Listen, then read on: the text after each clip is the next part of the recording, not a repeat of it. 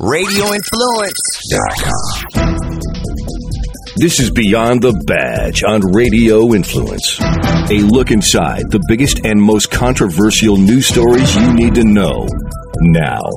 One of the country's most relied upon law enforcement analysts, Vincent Hill.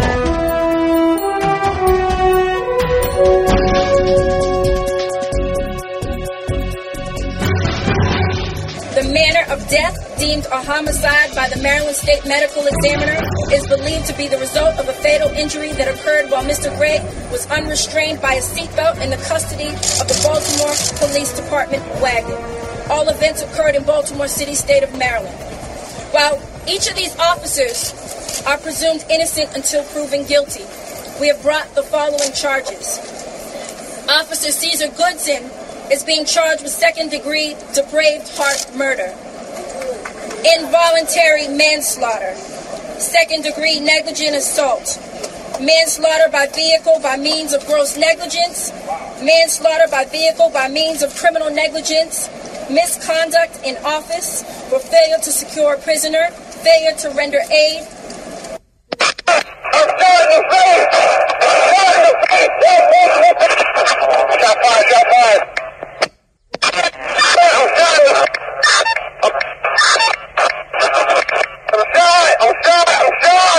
Gold color, Barbara Mike driver. Stop! Stop! You're right here on Sunday. You're on Brooklyn Court. Stop! Stop! Stop! Do not make me shoot you! Stop! Hands up! Hey, good evening and welcome to Beyond the Badge. I am your host, Vincent Hill. I'm back at you from Atlanta, Georgia. That means it's Tuesday. That means it's 8 p.m. That means you're listening to Radio Influence. You stopped by. You could have been anywhere else, but you stopped by for just a few minutes to listen to this crazy ex-cop talk to you about the nation's top police cases. And just at the top of the show, you heard 3 different sound bites. You heard Baltimore State's Attorney Marilyn Mosby listing the charges that she charged Officer Caesar Goodson with. Now, as we know, he was acquitted this past Thursday of all charges, and he had the most damning charges of all the officers charged. He had the most to lose with his charges. We're going to talk about why that case fell apart, what the judge saw. The same black judge that cleared the white officer was the same judge that cleared Officer Caesar Goodson, who was a black officer. We're going to talk about that in detail. We're going to talk about some of the things she said in her charging order and a contradiction from one of the lead detectives on the case. So was there some lying? Was there some manipulation going on in this trial and these charges? I believe so. And when we get into that, you'll understand what I'm talking about. Then you heard the Fulcroft, Pennsylvania officer screaming out, "I've been shot. I've been shot." He was shot 7 times, including in the face. He survived the shooting. I want to talk about what officers do to prepare for that, how officers go into survival mode. It's the flight or fight theory that police are faced with every day. I want to talk about the suspect, why he should not have had a gun. He's a convicted felon. He's a thug. He has an American name, a.k.a. Mohammed something. You know, maybe he found Allah the last time he was in prison when he just got out a few months ago. Maybe he found Allah and converted and all this stuff. But obviously he didn't leave the crime element of his life behind. So I want to talk about that. And then you heard a Forest Acres police officer, a white officer, telling a driver to stop, or I'll shoot. Then you heard 7 shots. The driver was a 17-year-old black male. He was, quote unquote, unarmed.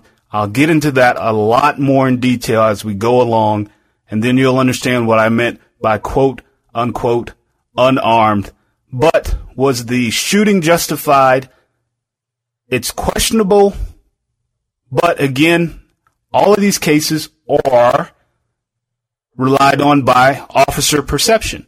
Now, remember a few weeks ago when I talked about how people without training, without knowledge of police issues and police tactics would have a totally different perception than a police officer would. Well, I've got a little bit of training. I've done the job here and there, once or twice. I pulled my gun out on a few people, so I have a pretty good perception of how I would have handled that situation, and I'll talk about that in detail. I'll play the entire clip for you so you can hear that in its entirety as we go along. But first, let's go to Baltimore and State's Attorney Marilyn Mosby. I swear her record is worse than the Cavs started out in the NBA Finals. She's 0 for 3 in the Baltimore 6. 0 for 3.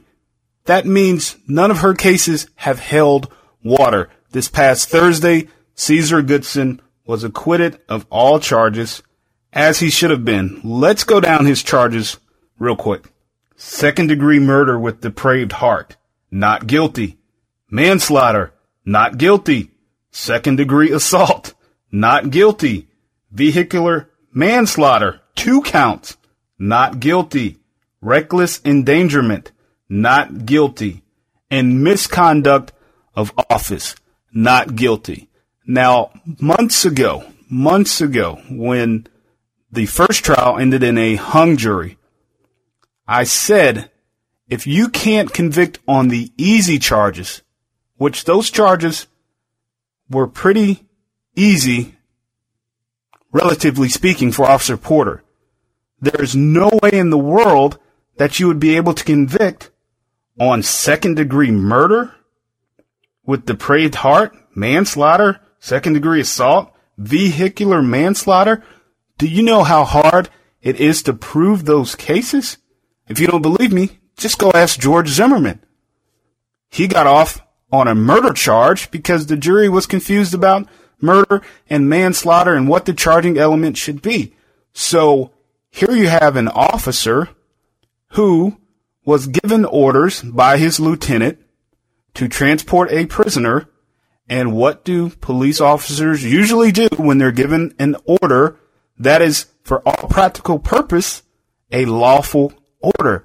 They follow it. So here's Officer Goodson, who on that day just happened to be on duty. He happened to be the officer driving the van. He got the call, as he should have gotten the call because it was his duty to drive the transport van that day. He has a lieutenant tell him, hey, officer, who I outrank, transport this prisoner down to booking. So guess what he did? He transported him. Upon arrival of the transport wagon driven by Officer Cesar Goodson, Lieutenant Rice, Officer Nero, and Officer Miller loaded Mr. Gray into the wagon, and at no point was he secured by a seatbelt while in the wagon, contrary to a BPD general order. Lieutenant Rice then directed BPD wagon to stop at Baker Street. At Baker Street, Lieutenant Rice, Officer Nero, and Officer Miller removed Mr. Gray from the wagon, placed flex cuffs on his wrists, placed leg shackles on his ankles, and completed required paperwork. Officer Miller, Officer Nero, and Lieutenant Rice then loaded Mr. Gray back into the wagon, placing him on his stomach, head first onto the floor of the wagon. Once again, Mr. Gray was not secured by a seatbelt in the wagon, contrary to a BPD general order. Lieutenant Rice then directed Officer Goodson to transport Mr. Gray to the central booking and intake facility. Now let me just go over this in my head.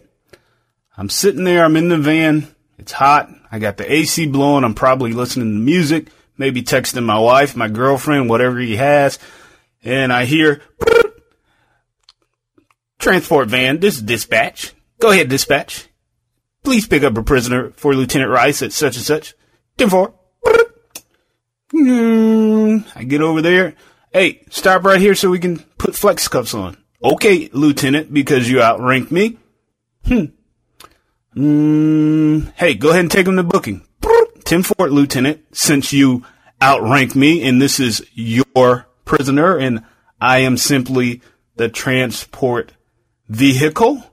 So here's how this really went down, because Marilyn Mosby pointed out a few times during that segment that they violated a BPD general order, Baltimore Police Department general order, for not seatbelting Freddie Gray. Here's how it went down.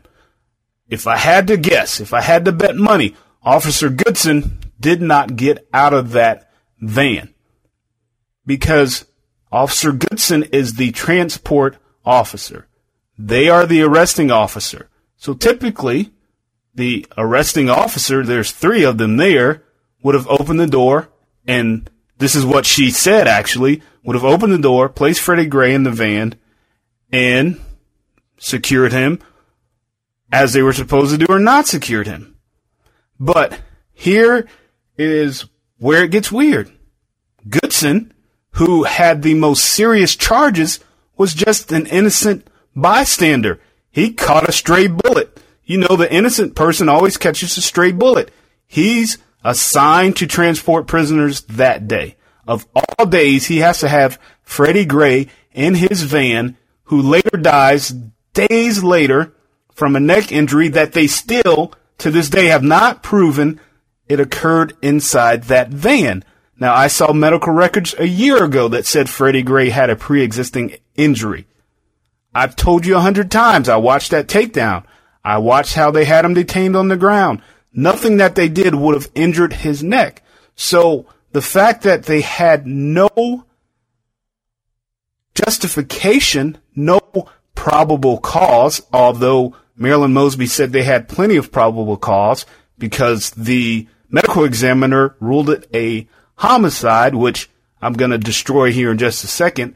Since they supposedly had all this probable cause, they charged Officer Goodson with second-degree murder, 2 counts of vehicular assault. No, I'm sorry, vehicular manslaughter, vehicular assault, and misconduct of office. Well, let's talk about misconduct of office, and let's see who's really been committing that offense. Was it these 6 officers? I say not. Was it Marilyn Mosby? I say it was, and let's get into that. Let's blow this case wide open. Let's talk about why this case should be shut down. I don't know why the State Department the Department of Justice, as quick as they were to get into Ferguson and investigate Tamir Rice, why they haven't gone into Baltimore and say, hey, dummy, Marilyn Mosby, bye, Felicia, get this crap out of here. You're making yourself look bad, your officers look bad, and your city look bad. But let's talk about some misconduct. So I'm looking at an article from June 22nd, last week, and it says the police major in Freddie Gray case sued for false arrest. He admitted he never investigated the case.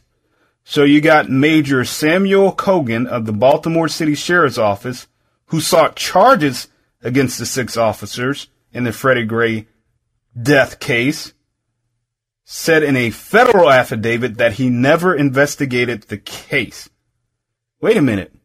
You never investigated the case, but you decided to arrest these law enforcement officers? What? You never investigated it?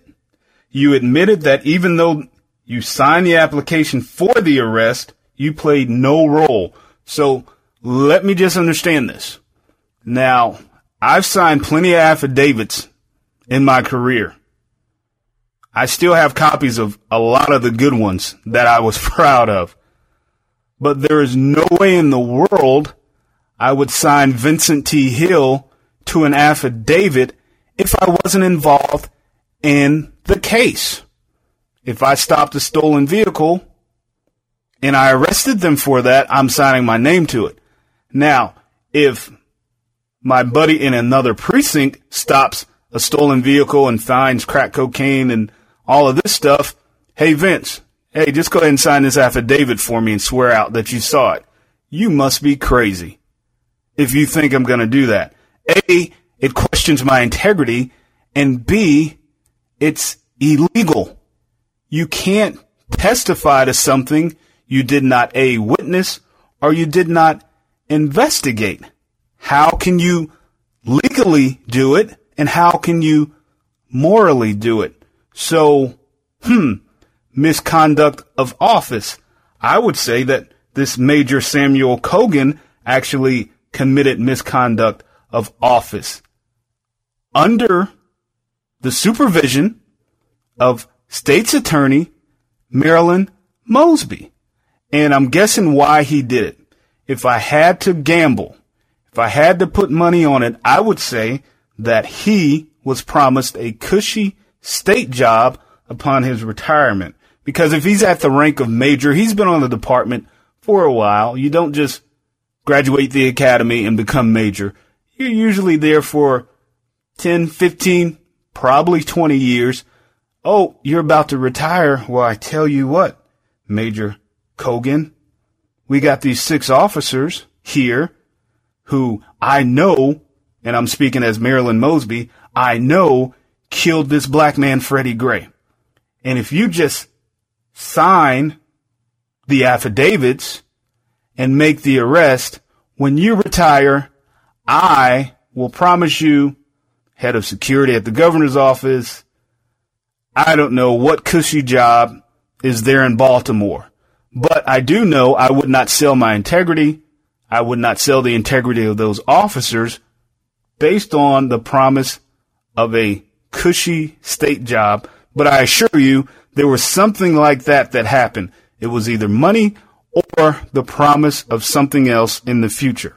But it doesn't stop there. So now a detective who was apparently the lead detective in this case, Detective Danielle Taylor, has come out, and this was just yesterday. She came out and said this, that just minutes before she was set to testify before the grand jury, she was handed a 4-page type narrative that she was supposed to read to the grand jury.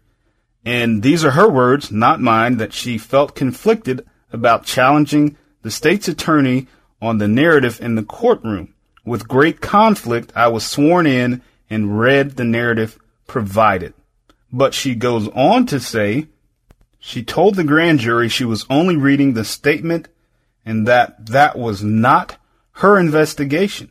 She was only reading the statement and it was not her investigation. When the jurors would ask questions, including whether Gray's arrest was legal, Taylor, the detective, said the prosecutor would intervene before she could give an answer that would conflict with her assessment. Conflict with her assessment being Marilyn Mosby. So while this detective, who is supposedly the lead detective, is giving testimony that's already prepared, by the way, anytime a grand jury member would ask a question, Marilyn Mosby would chime in and give her 2 cents to make it fit her story. And the biggest quote from this article that I'm looking at, and this is coming from Detective Taylor, it was at that time that I realized that she, Marilyn Mosby, did not intend for me to answer any questions because all of my answers would obviously conflict with what I had just read to the grand jury. What she had just read. Now, I have never, ever in my life heard of a state's attorney's office providing an investigator, the lead investigator, with a prepared statement. Here's how that process is supposed to work. The investigator goes out and investigates. That's why they have the word investigator or detective. They detect things, evidence, clues, photographs, DNA, Scooby-Doo. They investigate stuff. And then they go to the prosecutor with their findings, and then the prosecutor determines, A, you have probable cause, or B, you don't have probable cause. But what is not supposed to happen is the prosecutor, right before you're testifying before the grand jury, saying, here is your prepared statement to read to the grand jurors. Now, you charged Marilyn Mosby, you charged Officer Goodson with misconduct of office. But who committed this offense? I assure you it was not him who just happened to be on work at work that day, sitting in his van, who could have cared less, if he had to transport Freddie Gray,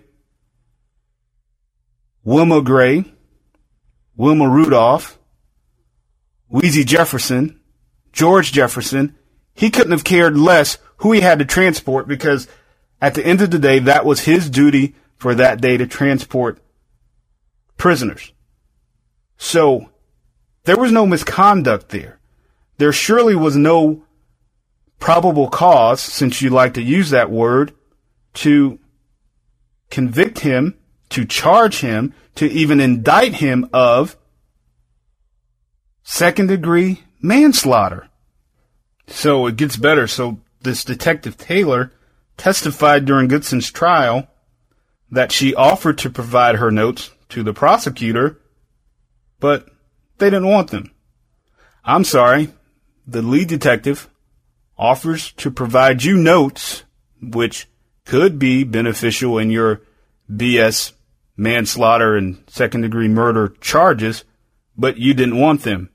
Why is that? Oh, that's right, because when it was time for the grand jury, you had a 4-page statement already prepared for this lead detective to follow, and you probably bullied her into reading it because she says she did not feel comfortable challenging the state's attorney. I wonder why. Oh, well, if you don't do this, your storied career of 15 years in law enforcement is out the window. Oh, if you don't do this, you're going to be busted down to patrol, and you'll be driving a prisoner van, or you'll be on traffic detail. I guarantee, just like the major was promised something to swear out affidavits when he didn't investigate the case, this detective was likely bullied, intimidated into reading that statement before the grand jury to get these indictments on these officers. You know, it's really interesting that, according to Taylor's notes, the medical examiner had told police that Gray's death was an accident.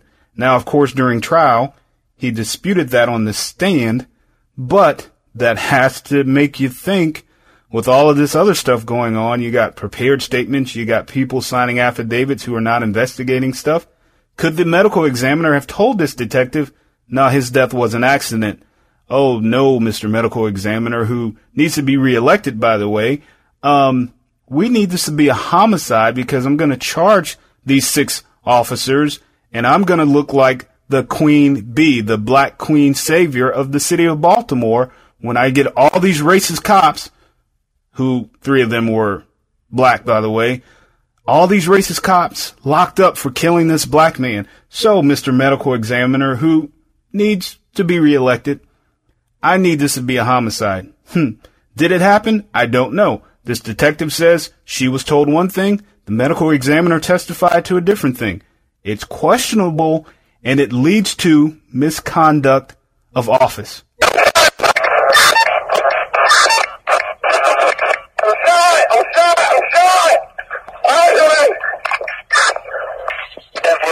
Available sector 4 units, 50 officer, Glenn Fallcroft, separate perimeter.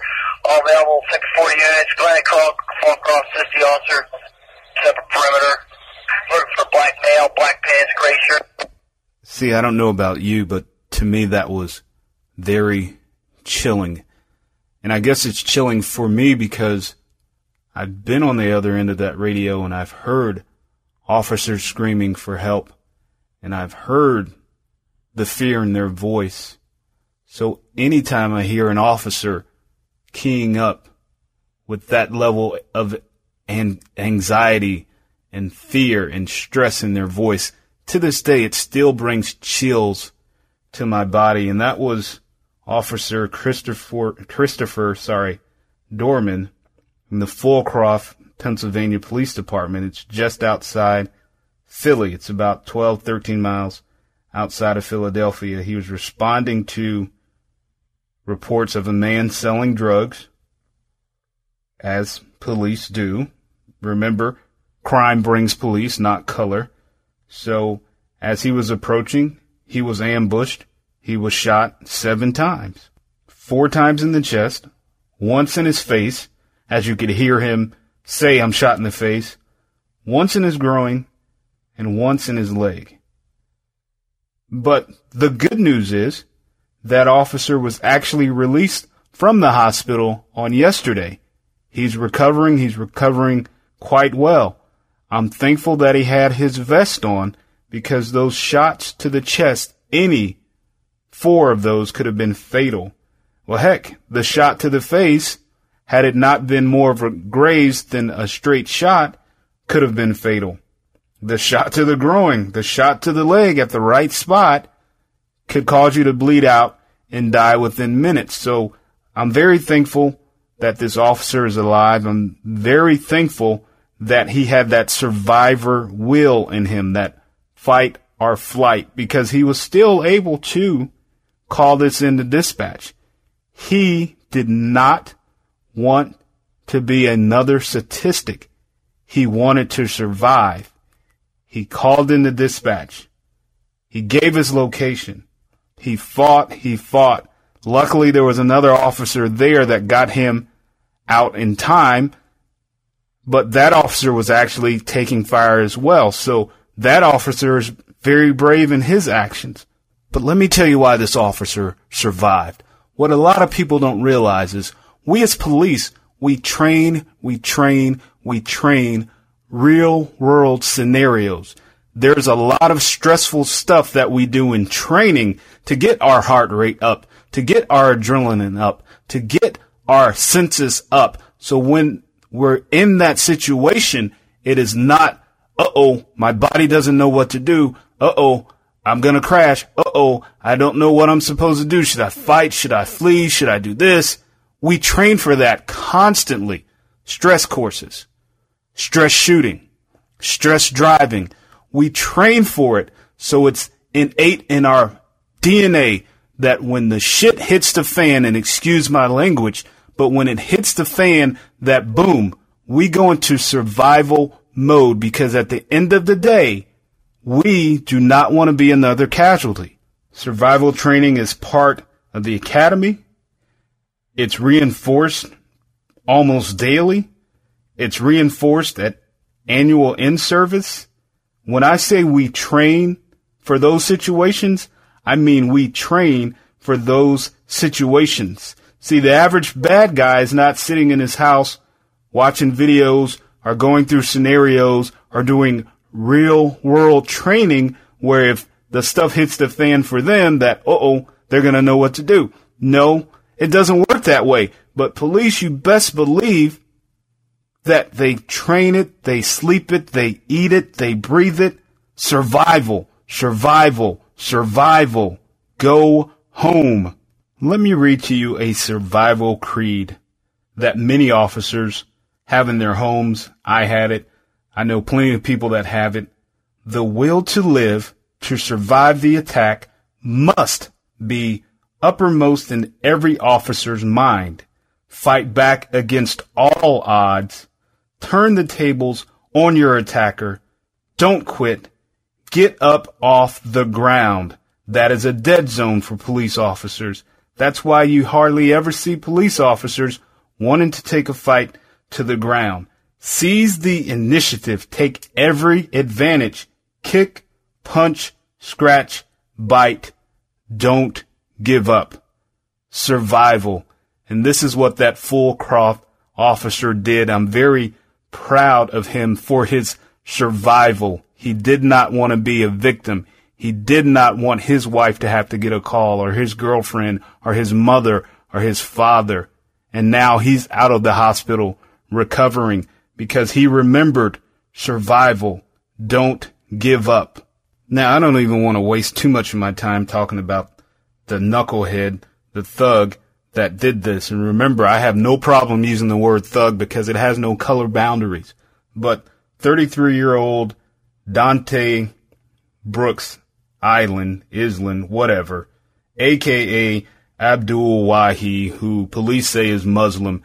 I don't give a damn if he's Muslim, Buddhist, Methodist, whatever he is. The fact is, he was being investigated for drug activity when Officer Christopher Dorman approached.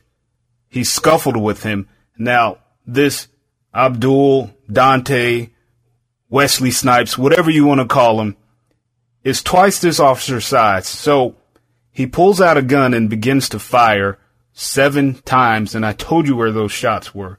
Here's where I have a huge problem with this entire thing. He was recently released from prison after serving 15 years. But yet, what happened? He got his hand on a gun. So that goes back to the whole gun control issue. We got members of Congress and Senate having sit-ins trying to take away gun rights and ban guns and all of this stuff. But it's not the average, ordinary citizen Joe that is going out shooting police officers who are going to the gun store to get their guns. Do you think that Dante Brooks, a.k.a. Abdullah the Butcher, because that's what his fat butt looks like, went to a gun store and purchased this gun? No. He probably went 15 miles into the heart of Philadelphia, got with one of his homies, got this gun, and then it was used to attempt to kill a police officer. So now he faces attempted murder of a police officer. Now let me do the math. He served 15 years. He was just recently released. He is a convicted felon in possession of a weapon. So by federal law, that's an automatic 10 years. Add the attempted murder charge. I don't see why this guy would not get a life sentence, because clearly the 15 years that he spent in prison did not change his life. It may have changed his religion, because now he's Abdul Wahi, who is probably a practicing member of the Nation of Islam and praises Allah, but it did not change his criminal mind, his criminal habits. This guy does not, for any reason, ever need to step foot out of whatever prison they send him to. And truthfully, let's be honest, he's lucky to be alive.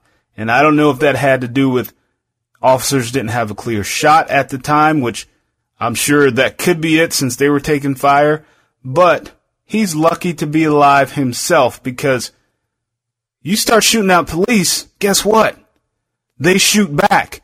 And they don't care if your name is Abdul, and someone may say it's terror related or religion related. They don't care if you're using the name Dante. They don't care what name you're using. You start shooting at police, they shoot back. So to you, I'm going to call you Dante because that's what your mama named you. To you, Dante Brooks, I hope you get everything that's coming for you in a court of law. 10 years for being a convicted felon with a weapon, 10 years to serve at 100%, plus whatever they can attach to that for the attempted murder of this police officer that was doing his job, responding to a report of a crime.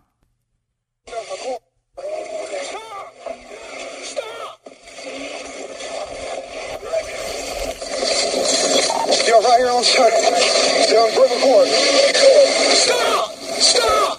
Stop! Do not make me shoot you! Stop! Hands up!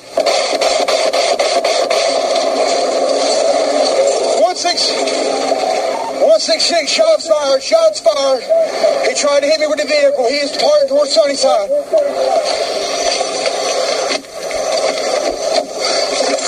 Are you 10-4? Affirmative. I'm 10-4.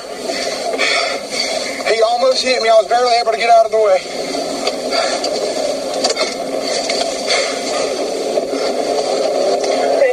Notify the county. See if we can get him to come out here and start affirmative. Let's see what things do. Headed towards Sunnyside. It's going to be a paper tag, I do believe. I was not able to get it. I shot about 5-6 times into the driver's door and in the window. Now, what you just heard was Forest Acres police officer Robert Cooper. And Forest Acres is just outside Columbia, South Carolina. It's actually a little small suburb that stretches about maybe 10 square miles there inside Columbia, South Carolina. It surrounds Fort Jackson. It's not very big. As you know, my parents lived there. My dad retired there. I was stationed at Fort Jackson. So I'm very familiar with the area. And as I watched this video, I actually knew exactly where they were when this happened. But let me give you the background of this, and then I want to talk about the shooting and whether it was justified. And you could hear the officer, Officer Cooper, say, "He almost hit me. He almost hit me. I was barely able to get out of the way." But here it is. So I believe the officer was responding to a loud music complaint that people had called in. Again, people call the police for a crime. They show up. So he had a legal right to be there, Officer Cooper. But as Officer Cooper approaches, the driver of the vehicle gets flighty, puts the car in reverse, backs up. That's when you can hear Officer Cooper telling him to stop, or I'll shoot, which you could clearly hear 7 shots that he did. There's a chase. They finally catch up to him. They find 2 guns in the car, I believe some drugs in the car. So, sounds like a good arrest, right? And for all intents and purposes, it is a good arrest. You fled from police. They chased you. They caught you. They found guns. They found drugs. It's a legitimate arrest. Fruit of the poisonous tree, if you will. But what I'm more concerned about is the actual shooting and whether it was justified. And again, I did this job for a while, and I had people in front of me in cars where they could have run me over. I pointed my gun inside a car several times. Thankfully, I've never had to shoot anyone. But when you hear the officer say, "He almost hit me. I was barely able to get out of the way," this is what I'm expecting to see in the video. However, I don't see that in the video. What I do see is really that at no time was Officer Cooper's life in danger. He's not standing directly in front of the car. He's off to the side of it, the driver's side, for the most part. At one point, you can see the driver, who was 17, hold up one of his hands to say, "I'm not armed," and the other hand stayed on the steering wheel. So as the car pulls off, you can actually see the driver, the 17-year-old, turn even further to get away from Cooper's body. And it's not like he peeled out at a high rate of speed. I mean, he may have taken off at about 10 miles an hour, and maybe it's because it was like a 1994 Honda Accord and the engine was shot and it didn't have a lot of horsepower. But at any rate, from what you hear in that radio dispatch does not match what the dash cam video shows, because I did not see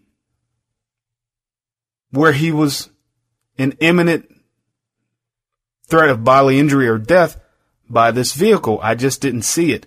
Now, again, everything is based on officer perception. So I wasn't the officer that night. I'm not Officer Cooper. I don't know what his perception was.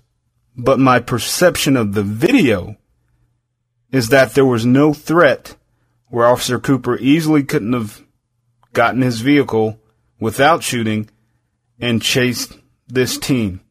Now, he did strike the teen at one point. He was shot. I can't remember where. He survived. He was released. He was charged with the guns and with the drugs. But of course, now the NAACP leaders down in South Carolina are saying it was a bad shoot and that I would never say the driver was right to flee, which I'm glad they admitted to that point, but it was a bad shoot because the officer was not assaulted. Now, you know, I usually 99.9% of the time will side with the officer and not bring the race card and the NAACP and the Black Lives Matter movement into this, but this one time I think I would say I have to agree.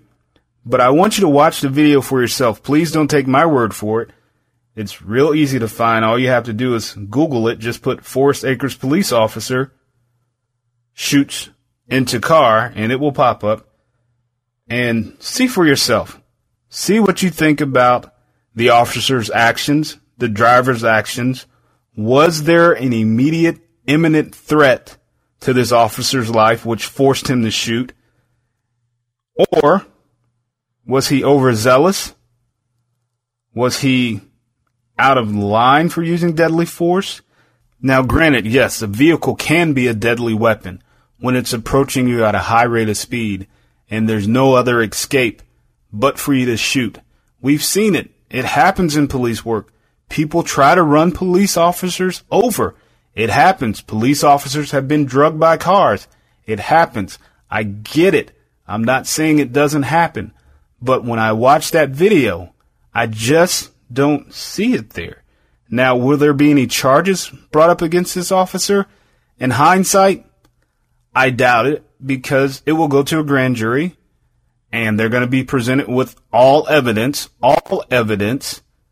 which, what was the officer's call? What made the driver flee? Oh, he had guns. Oh, he had drugs. Oh, he wanted to get away from the police officer. So will charges come? I doubt it. It's unlikely. But I think, in my opinion, the officer was untruthful in his radio transmission to the dispatcher. He almost hit me. I was barely able to get out of the way. Well, that car was barely moving and you were to the side of it and you fired into the side of the vehicle. It's that simple. There was no threat there. So whether you're charged or not, you, Officer Cooper, Robert Cooper, have to live with the fact that your integrity was questioned by what you said on the radio versus what the video shows. And I don't think you'll ever really be able to get away from that unless your articulation is so good and so convincing that even someone watching that video will believe what you say about being scared that you couldn't get out of the way and he almost hit you. You would have to really articulate and use some very big words to get anyone watching that video to believe that. I just don't see it happening. But again, I don't want to point fingers. I don't want to accuse. My perception is there was no threat against Officer Cooper's life when he fired 7 shots into that vehicle. Now, don't get me wrong. I'm definitely, and you know this, not excusing the idiot for fleeing from police. I don't recommend that under any circumstances. Whether it's a loud music call, whether you know you got guns in the car and dope in the car, don't run from police. Especially in this day and age when everyone's on edge about police. Don't run from police, because here's the thing. We as police don't know why you're running. Obviously, there's something you don't want us to find. Obviously, you don't want to go back to jail. Obviously, you have a warrant. Obviously, you have a gun in the car. Obviously, there's dope in the car. So the simple fix to prevent yourself from being shot, don't run from police. Don't even drive in the direction of police with your vehicle, because again, it's officer perception. It's not your perception whether you're going to go tell a jury, well, I really wasn't trying to hit the police officer. I was just driving to try to get away. They don't want to hear your perception. They want to hear the officer's perception of what he or she thought you were going to do with that vehicle. So the fix to that is don't have guns in your car, don't have dope in your car, and don't run from the police. So here's why he ran. He was charged with failure to stop for blue lights, possession of a stolen vehicle. Now I'm reminded of a case from a few months ago where the black community down towards Tampa is all in an uproar because these black females who stole a car and ran from police ended up dying. It could have been that same situation here. Unlawful possession of 2 firearms, simple possession of marijuana, unlawful possession of Schedule I drug, which is more than likely cocaine, and driving without a license. So that's why he ran. Remember, when people run, they have something to hide that they don't want the police to find out. But outside of all that, the stolen car, all of that good stuff, yes, it is a legitimate, valid arrest because there were crimes committed. The shooting, I question, and I will always question that, and I will go out and say I don't agree with the officer firing into the car. All right, I'm just about out of time. I'm sure you're tired of listening to me. But before I go, as always, I want to do roll call. And this week, I want to honor Deputy Sheriff David Francis Michael Jr., Jefferson Parish Sheriff's Office in Louisiana. He was killed last Wednesday, June 22nd, when he was conducting a subject stop, which is a pedestrian stop basically, at an intersection on Manhattan Boulevard and Ascot Road in Harvey, Louisiana. He got in a struggle with the individual. At one point, the individual pulled out a gun, fired several times, actually shot and continued to shoot while Sheriff David Michael was on the ground, which is just brutal and overkill in itself. He was captured a short time later. Of course, he's going to be charged with murder, as he should be. He should get the death penalty, in my opinion. But this officer survived by his wife and his father. My prayers to his family. Godspeed to him. Thank you for your service and giving the ultimate sacrifice in what you do. I appreciate you. I love you. We love you. I want to thank you, the listeners, for listening tonight. RadioInfluence.com every Tuesday, 8 p.m. and exclusively on iTunes immediately after. And follow me on Twitter at Vincent Hill TV. VINCENTHILL TV. Thank you. Good night. To continue the conversation, get updates on the show, and to find out when you can see him on television, follow Vincent on Twitter at Vincent Hill TV. That's at Vincent Hill TV. This has been Beyond the Badge on Radio Influence. When you are looking for everything going on in MMA, you want to come to the MMA Insiders Podcast as myself, Jason Floyd, and Sam Capital will give you insight you cannot get anywhere else. I've done it all in this sport, a matchmaker, promoter, even an amateur fighter. If you're looking for the inside scoop, an inside perspective you can't get anywhere else, MMA Insiders Podcast is your destination. Check out the MMA Insiders Podcast on iTunes, Stitcher, and RadioInfluence.com.